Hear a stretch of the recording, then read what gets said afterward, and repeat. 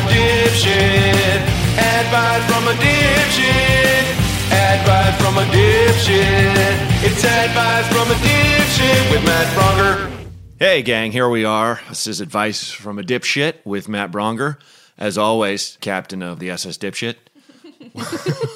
with as always, my co-captain, Amanda. Hey, thank you so much, all the people that wrote all these nice reviews. We are averaging 5 stars. Like, that's crazy, you know? That's like a hotel you can't afford to go to. When you go on Hotels.com, and you're like, what's the craziest? Oh, my Lord. So when you look on that, it'll be like 150. All right, 200. Meh. Wow, this one's 400. This one is 2,000 a night? Oh, my Christ. Yeah, that's ours. That's our free podcast. 2,000 a night to stay at the SS Dipshit. We'd have to change the name. We definitely had to change the name. I always had that fantasy when I was waiting tables. You know, you have those. Just you want to be an asshole to people that are assholes to you, and I was like, I'm going to start a restaurant someday that, you know, like everything's going to cost $1,000, and I'm going to call it "fuck you," and it's this place that like it's impossible to get into, and the food's really good, but they're just mean to you. That's the newest. There's like 8 seats total. Mm-hmm. Yeah. Oh, you want to sit? You want to sit on the waiting list? You want to be like, "Fuck you." Fuck you. Yeah. Oh, you want to call in and make a reservation? It's such a 20-something fantasy. Like, why would anyone go there? But no, we are the 5-star hotel podcast. And thank you guys for writing your awesome reviews and being so cool. And I appreciate the people that have taken the time to actually share stuff, to like write a thing out. It's very nice. I just had an amazing weekend in Bend, Oregon, Corvallis, Oregon, and Boise, Idaho. Those are really, really interesting, fun towns, and it was just grand driving back and forth across Oregon in a little rental car. Anyway, I've had a great weekend. Hope you guys have too. This is probably airing weeks after this weekend happened, but hey, what the hell? So go ahead and roll the first call there, please. Hey, Mr. Bronger, Mr. Ding Donger. I had the great pleasure of meeting you a few years back in Kirkland after a show. It was a great night and all that stuff. You're a super nice guy. Thank you for being so cordial to your fans. Anyway, I do have a question for you.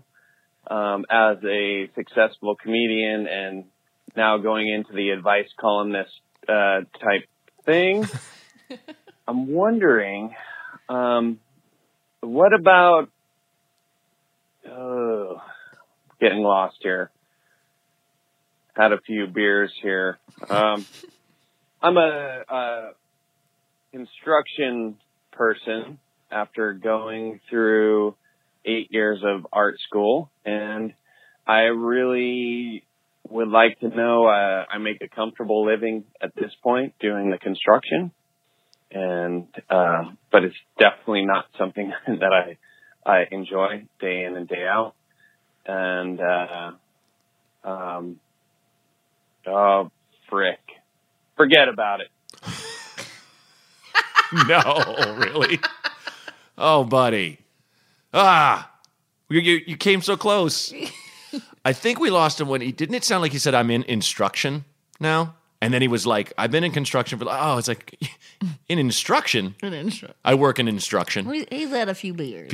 Yes, he had. Yeah, thanks for calling, man. That was Laughs in Kirkland, Washington, just outside Seattle. That's a solid club, great owners. I'm thinking what he was going for was, how do I make the move to the next thing? And how do I, but I just didn't say. We have had a couple calls like that where people are like, they're almost there, and they almost, they're either not specific enough, or with this guy just pulled the ripcord. Like, it was just, I'm out. I'm done. I probably just would never think we'd use this call, but we definitely used this call. Well, yeah, he did 8 years of art school, and now he's doing construction, and he's over it. Yeah. I don't know. I mean, just off the top of my head, just keep doing art on the side, even though you don't get paid for it. I was just thinking about this today because I've had some frustrating moments lately. My thing is, I was thinking about Jim Thompson, who was one of the darkest noir novelists of all time. He wrote The Getaway. He wrote The Killer Inside Me. He wrote The Grifters. He wrote so many great, really, really fucked up books. They're so dark. They're so dark. They make movies of them, but the movies aren't close to as dark as the books are. But they're also really, really great. The point is not the darkness. The point is that they're really good. And he wrote all these books and never got any of them published. And I don't even know if he tried. But after he died, his wife found them all in the garage, all these manuscripts. And now he's like this modern master that just never got his shit done. My fear is not that, I'm not putting myself on the level of greatness, but my fear is always why am I working on this stuff? It'll never go anywhere. No one will ever see it. I am in showbiz, show people stuff, show. It's a show. I don't want my stuff to just fester and sit, but that doesn't mean I can't work. I have to always kind of work on something that makes me feel like a creative, makes me feel like an artist. And that's kind of what you got to do. And it's hard to divide your time between working construction, which is the hardest work known to a person, and setting aside some time to go, all right, instead of watching this third hour of television, maybe I should go paint. Maybe I should go draw. Maybe I should go work with the sculpture, whatever. Because that kind of stuff, it feeds your soul. It doesn't just feed your soul to look at it. It feeds your soul to make it. So just to try to extrapolate where you were going, that's my advice to you. And I get it. We did a show in Chicago for my friend Pat, who passed away. I think I talked about this in the show. And the actual night of the show was Saturday, but I got there Friday. And then Friday, they're like, hey, we got this midnight show. Do you want to do it? And I was like, sure. And I got to Chicago, and I went and had dinner, and I had a couple drinks, and I went to this bar my friend owns, and I'm hanging out with a couple younger people, and they're all doing shots, so I'm doing shots, and I'm having beer. And then I'm like, oh, I got to do this show. So I get in a cab to the show, and I realize, oh, I'm hammered. And I get backstage, and I'm just like, no one could really tell, but it was the weirdest thing. When I got on stage, it just hit me. Everything became like a blur, and I was just like, what? And here's the thing. I would start with a long setup and go, wait, I'm drunk. Sorry, I fucked up. And I was killing. I was doing so well, but it was it's nothing I'm proud of. I still look back and go, fuck, just wince. Because I got off stage and I have horrible hiccups when I got off stage. It was just swallowing air and holding it. And then I was just went home. So it was blah. But, it was that thing where the reason why I was crushing is because I would set up this joke and then go, I lost it. And every time I did that, people would just die. And I went to a friend of mine who didn't know me. He was like, that guy's so funny doing that drunk character. And she's like, that wasn't a character. And it was that thing. And my friend Kara Clank, who's a hilarious comedian, she was like, we did not know you were drunk till you got on stage. Kyle made fun of me. Anyway, so it's I don't blame you. Dude, you reached that point where you're like, nope. And you just pull the ripcord. So hope that that helps you some. And don't drink too much before you get on stage, guys. Take it from me. I love how you actually had drunk hiccups. I think I've only ever had drunk hiccups once in my life, and it's like every old movie character, right? Sure.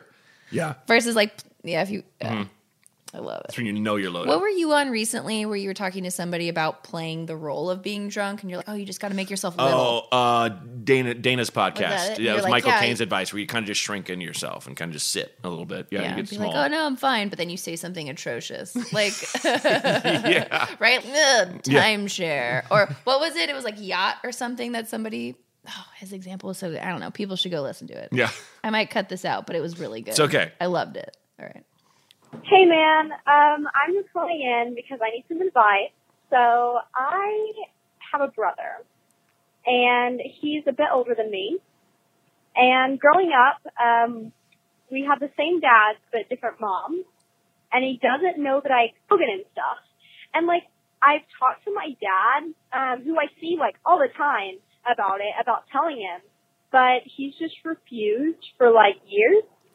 And, I kind of want my brother to know that I exist. So I just want your advice on what I should do. Whoa. And how I should go about all this.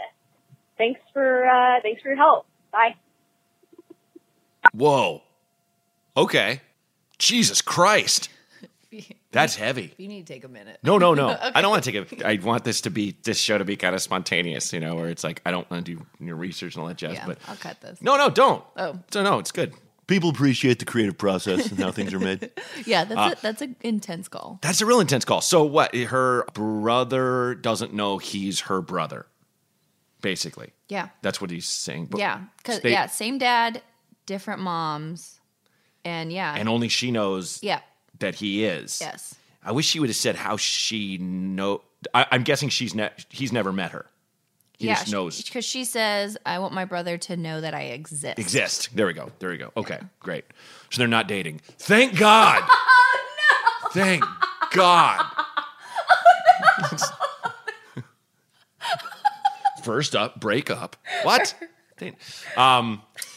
Shit. I mean, this is like a dark family novel. This is crazy. Like the dad forbids her from telling him, but boy, I think you kind of got to go back to dad and just give an ultimatum in a sense and just say like, look, this is something that I need. This is a relative of mine. And I'm wondering what the dad was really afraid of. Like, really, is it him worrying about this kid asking him for money down the line? Is it more realistically even this kid, this guy wanting a relationship with his dad, you know? And I wonder if the dad just doesn't want that or is afraid of that. I think it's tough. God, it's like I feel like so many times on this show, my advice is like the hardest thing, which is sit down with your father and just and say, okay, why not? And we have to get to the bottom of this. And no, there's no, hey, Dad, there's no, you listen to me and that's that. Because this is my brother, okay? It's not your brother, it's my brother. And I want a relationship with this person. I want this person to know that he has a sister. And we don't have to see each other every day. Like, you work all that stuff out, but you have to make it an imperative that this is something that you want. And I think it's something you deserve. Your dad, you know, I understand he doesn't want to give up a piece of the Dairy Queen fortune. I'm just guessing. You are of the Dairy Queen family. Your father, Dairy King, misses his wife very much. No, and so it's just I think it just comes down to you asking your father what the problem is and just telling him, look, I'm going to talk to him. So let's work this out. You don't have to come with me. It's okay. You don't have to make it necessarily like an ultimatum. You kind of just got to go, look, this is something that I want.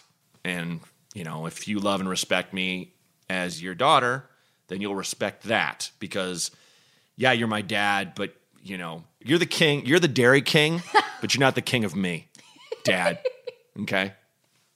Yes, I would like a Blizzard. No, I'm not sick of them yet. Don't make me go to McDonald's. Don't make me. Get a McFlurry. Wendy with her bullshit knockoff ice cream Frosty, which is delicious. So that's my advice to you, and good luck, because that's a tough one. But and what a conundrum! What a hard thing! And you just she sounds so self-possessed. You know, I feel like a lot of people would call in, myself included, if I was calling into the show, which I would never. No, imagine. I probably wouldn't have the balls to call into my own show, honestly. But like, you know, I would feel like I would be a lot more of a wreck. Here's my point. You don't sound like you're at the end of your rope. You sound like, you know, like women in general, you can think 3 steps ahead. You know what's going to happen.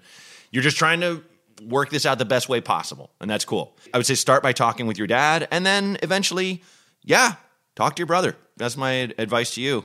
And just send me a Dairy Queen for Life card. I never asked for payment. So stupid. Oh my gosh. I only ever get Oreo. I have never had another flavor. Butterfinger. Oh yeah, that's almost every time, yeah. buddy. Or you know what? But you know it's butter. It's Reese's. Reese's is number one. Reese's. Butterfinger was always my jam when I was a kid. And it's funny. I drove through Sisters, Oregon, between Bend and Corvallis, and they have a Dairy Queen there. Is that where it is? No, you know what? It's on the way to Mount Hood, but it's still in Oregon. But like, every time we'd go skiing when I was a little kid, it was that thing. We're like, we're getting Dairy Queen. Where was that thing where if my dad didn't stop for Dairy Queen, I would have been like crushed, like he always did, but I would have just been brutalized. So I just had concrete for the first time. What is that? It's like a southern thing that this place in LA called Top Round does now. Oh, Top Round on La Brea. Yeah, where it's so thick that you turn it upside down. Oh, it's like custard. It's like frozen custard? No, it's just so thick. But it's ice cream. Yes, because that's really. But it's like a Blizzard. It's that's probably so thick it's probably you can a Blizzard, turn it upside down. But it's nothing in it though, right? Like no like chunks of candy. No, there is. Oh, there is. You can put like all kinds of things in it. It's just because of the thickness of it, and it's like a southern style thing. Okay. So they call it concrete. Nice. So I had my first concrete recently. Yeah, nice. I know. Yeah, but Oreo, I don't ever get anything else. I love Oreo so much. I don't know. That's yeah. It's funny you say Reese's. I'm like, oh yeah, Reese's. Mm-hmm. Still would never get it. I would get Oreo. No, cookies and cream is like top 5 ice cream flavors all time. Yeah. Hey, Matt. So I need some advice. I'm a social worker. I work with tons of therapists, but this is the kind of thing that I just need, I don't know, like real advice, not clinical advice for. So my father was an absentee father. He divorced when my mom and I was about 4, and he never really gave a crap about us. We were always having to go to him. There was a long time separation between us, and we did reconnect later when I was in my 20s. Fast forward a couple of years. I mean, it's just we maintained a very long distance relationship. Fast forward 20 years, he wants to reconnect again. He wants to be closer, and we talked about maybe buying a house together. And that was just talk. That one day he just says, "I'm moving up. We're going to get a house together," and he expects to live with us. And it seems like the only reason why he wants to reconnect, by the way, he did. But, and we did let him move in with us. We turned into a whole big situation. But it's not that he wanted to connect, it's that he has needs from us. It's because what he wants. It's got nothing to do with wanting to be with me or my kids or my family. Wow. And it's all, I don't know. I just feel guilty all the time that, you know, I have all this resentment towards him and anger. I don't know, man. What do I say? What do I do? Thanks, man. Thank you, man. And fuck that guy. No, I mean, look. All right, Kyle Kinane. Yeah. Maybe you're just an asshole. You're just an asshole. No, look, first off, do not feel guilty. Do not feel guilty at all. You have a family of your own. He is not your responsibility. He was not there for you when you needed him most, when you were very young. Look, I'm glad you reconnected, and I'm not honestly serious when I say, you know, oh, fuck him, like, you know, throw him to the curb, anything like that. He's always going to be your dad. You're always going to have a connection to him, but it doesn't sound like he is earning anything. It doesn't sound like he's giving, he's all take. He just wants you, and, you know, I could just read between the lines while you were talking that he just wanted you to buy a house that he lived in. You know, he might be at the end of his rope financially. He might have burnt a ton of bridges or whatever, whoever he was with, and then now he just wants to kind of come back, and that's just not how you do it. So, look, you know, everything I'm saying to you now has you said to yourself, I'm sure. Generally speaking, a friend of mine has a tattoo on his arm that just says, you know. Because more often than not, in any situation, you know what the right thing to do is. It's just hard to do it sometimes. It's hard to let yourself do it. And with this case, it's kind of like you have to maintain the boundary that you've drawn, which is good. You didn't let him move in. Good for you. You're not only protecting yourself and your feelings, you're protecting your family. Because this guy sounds like just an incredibly self-centered person. And look, he might not even be aware of it. But at the same time, why would you let that fuck up your life, dude? He's your father, yeah. Like I said, maintaining a connection is fine.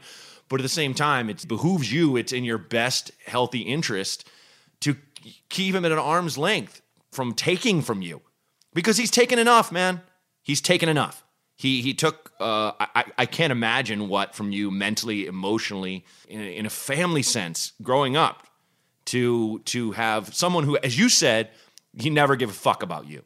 And look, I don't have any kids, so I don't know what goes through I don't know what goes through someone's head when they abandon a child. I can't, imagine. But I've been an irresponsible shithead periodically through my life, but I've had to deal with the consequences of being that shithead. And I feel like though your father may have had guilt issues, who knows? I feel like now he has to kind of deal with that, the consequence. And the consequence is you not buying him a house and you not letting him live with your family. I'm sorry.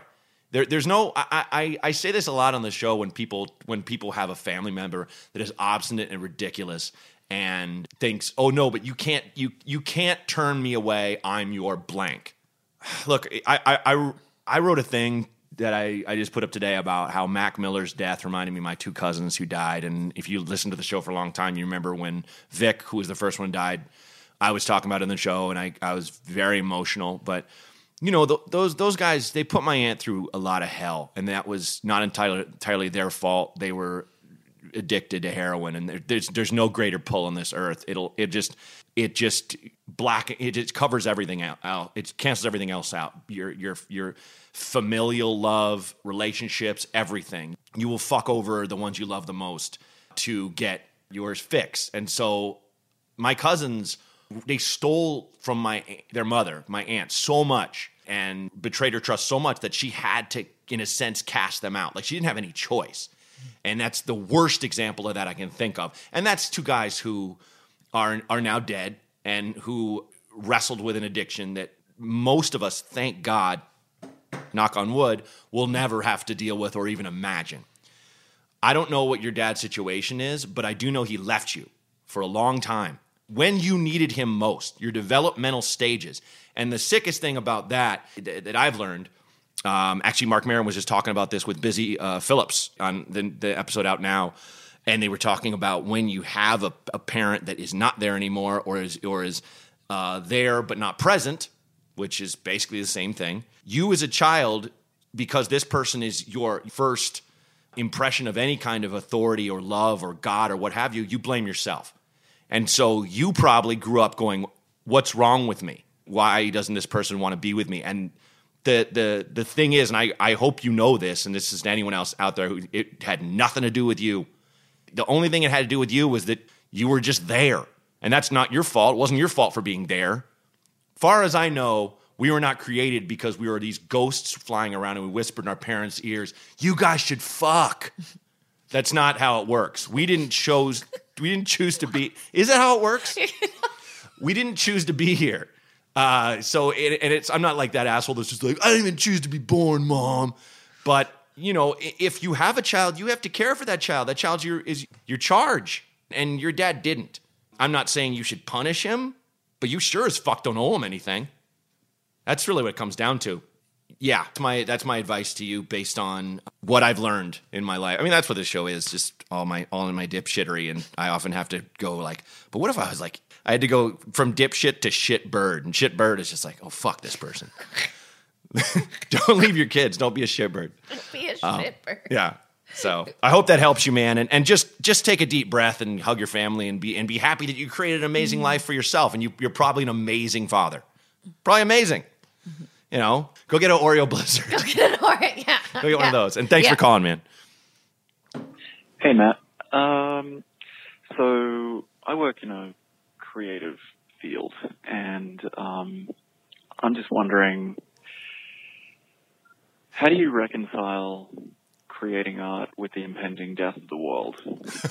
Oh, man. How do you keep going? How do you...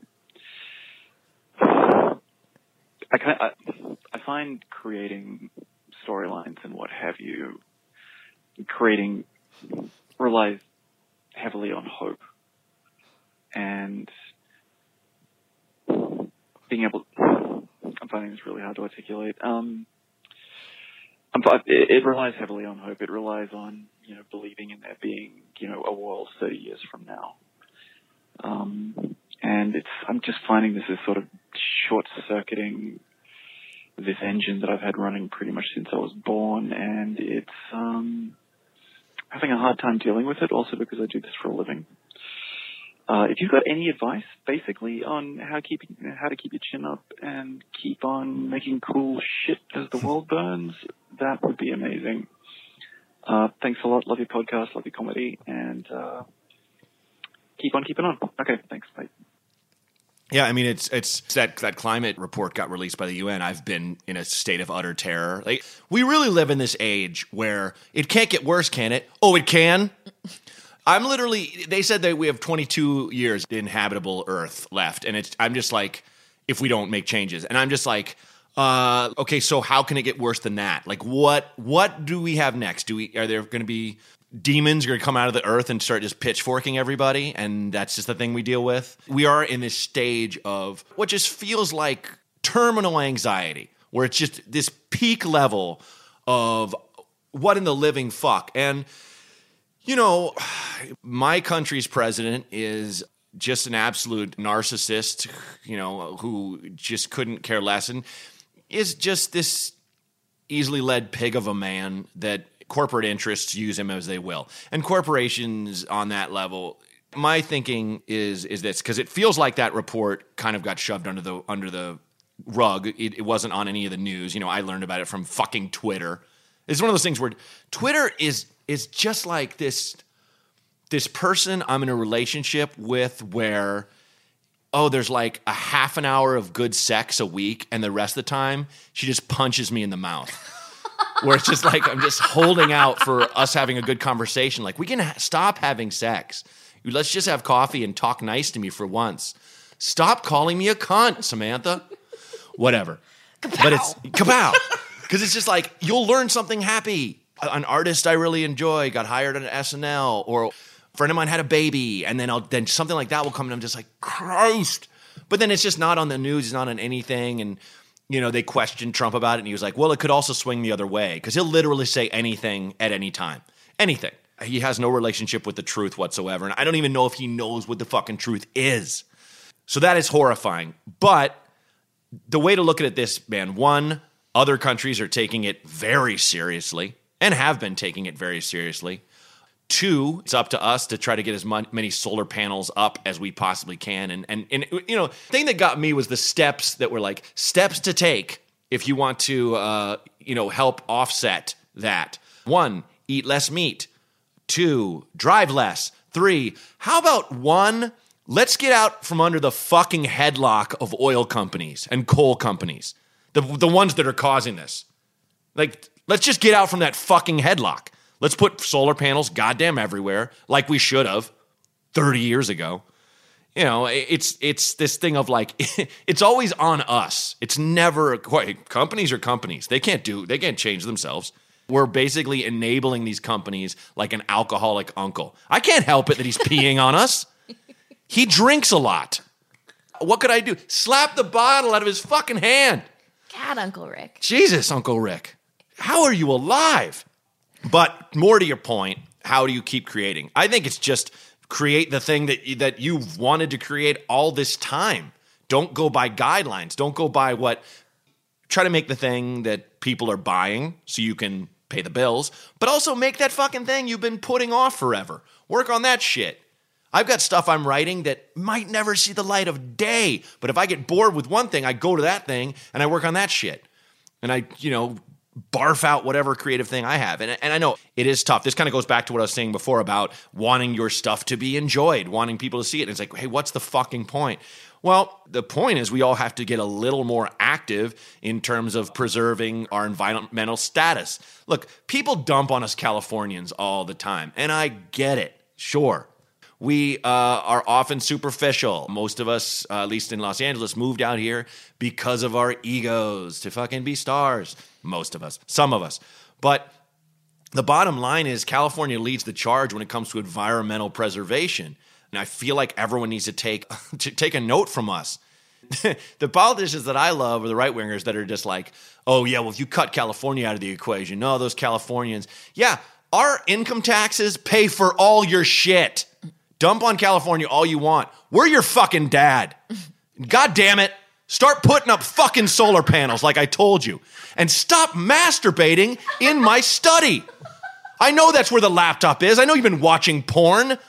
God damn it, delete your browser history, Trevor. I'm your father. You might not like me. 101. But delete your browsing history. It's 101. Dipshit advice. Even I know that. I have stuff your mother's never seen. So it's gonna be hard to just try to keep, as your system from self-circuiting. I wish I had better advice. One thing I recognize is if you're not do what you can to help, but at the same time, you worrying about it isn't helping shit, and it's not helping your life, and it's not helping the people around you, because your attitude reflects itself to other people, and they pick up on it. Attitudes are contagious. So I had a real depressing moment earlier today that I was just full of rage, and it hit me hardest when I was in spin class, and I just went fucking nuts on the bike and just sweated my dick right off, fell right on the ground. And it was kind of like that was my way in that moment, rather than scream, rather than go pound 7 beers, just, exercise and exert it that way. But I do feel like being creative is another way. Write something filthy, or, create something violent, or something that expresses what you're going through, and just hang in there and take deep breaths and be good to yourself. I wish I had a better answer for you, because I'm going through the same fucking thing right now. I hate it. I feel like the one thing that we always have is ups and downs with politics and with, crazy this, crazy that. But that is the number one issue of our time. And too many people are acting like if they ignore it, it'll go away. And that's not an option. That's something that's never, ever helped. The idea that we could all be swept away or be living in a fucking road warrior-like climate in a couple years, it scares the life out of me, man. It's hard. But I mean, the best I can tell you is work for change and hang in there. And if you are an American citizen, please vote. Please vote. And vote pro-Earth, for the love of God. But thanks for calling, man. Yeah, we can okay. we can end this on a high note. Good. A high note, thank God. Matt, what's going on, buddy? Just left the bar, and this question's been playing in my head for years. I'm in a relationship, and you kind of always have that, but is it wrong to get a happy ending and go to a massage parlor? I kind of don't see nothing wrong with it. Kind of want to hear your feedback. I don't know. What do you think? Generally speaking, I don't think paying for sex is necessarily wrong. I don't. Being a sex worker is somebody's choice, and I feel like the laws against them are, generally speaking, puritanical. That said, more often than not, if you go to a massage parlor, or as they're known in the Bible, Jack Shacks. I've never heard of that. You never heard that? I've never heard of that. That's Old Testament. I forget who it was. Abraham or one of his sons? No, there is a part in the Bible where the guy was tempted by a woman of ill repute or something, and instead he spills his seed, like to not just so he won't dirty himself up. He just jacks off, and I'm like, I don't know what's worse, man. If you just, I can't do this. It's like, at least go somewhere, man. Go hide in a bush. No, but that said, here's what I find wrong with it. More often than not, the women that are doing that are basically indentured slaves. Servants, which is basically a slave. It is someone who comes to America, is shipped here, is put under a massive level of debt, and they have to work through it to get their visa or eventually their green card. So these places you're talking about, more often than not, are Asian, and it'll be a woman who was shipped here with a lot of other people, and this is the last thing she wants to do. And that's when it's bad. The only way I can deign to judge sex for profit as acceptable is if the person doing it is not indentured in any way. If consenting. He's consenting. Exactly. Both sides have to be consenting, just as in, let's call it free sex for both of you. So it's like, this is not something this woman wants to do, generally speaking. That said, though, if you go to some place like the Bunny Ranch or Amsterdam, I think it could be a totally different thing. The problem is it's very hard to know, because that business has traditionally always been ran by the shadier sectors of our society. It's always been mob run. It's always been organized crime has overseen and taken a cut from, if not all the money. I don't know if you know a lot about organized crime, but they're not very nice. They what? don't. No, Really? Yeah, they don't. Yeah, they don't But go they by. always want to take care of me. Yeah. Well, even that was old school, but yeah. Hey. Yeah, so that's what I find wrong with it. If it was just a place that was run by women and it says massage parlor, it doesn't actually say Jack Shack on it. It's not. We're probably 10 years away from that, like an idiocracy. But that's what I find wrong with it, man, if I have to say. Generally speaking, that's what's wrong with it. But if that's how someone makes a living and they're fine with it and they want to give you a handy, that I don't necessarily find anything wrong with. But I think you get where I'm coming from, man. And you just walked out of a bar, kind of lit up, and hopefully you didn't just stumble into one. And then you're listening to this weeks later with a belly full of shame going, oh, no, I shouldn't have. That's like Dana's bit when he talks about jerking off in Catholic guilt, and he hides behind the desk, and he goes, no! Yeah. No! Yeah. I love that. It's so good. No! I've soiled my soul. Yeah. I love that.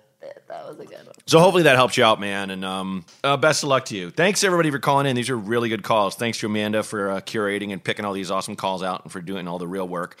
The phone number, if you'd like to call us, 323-763-0228.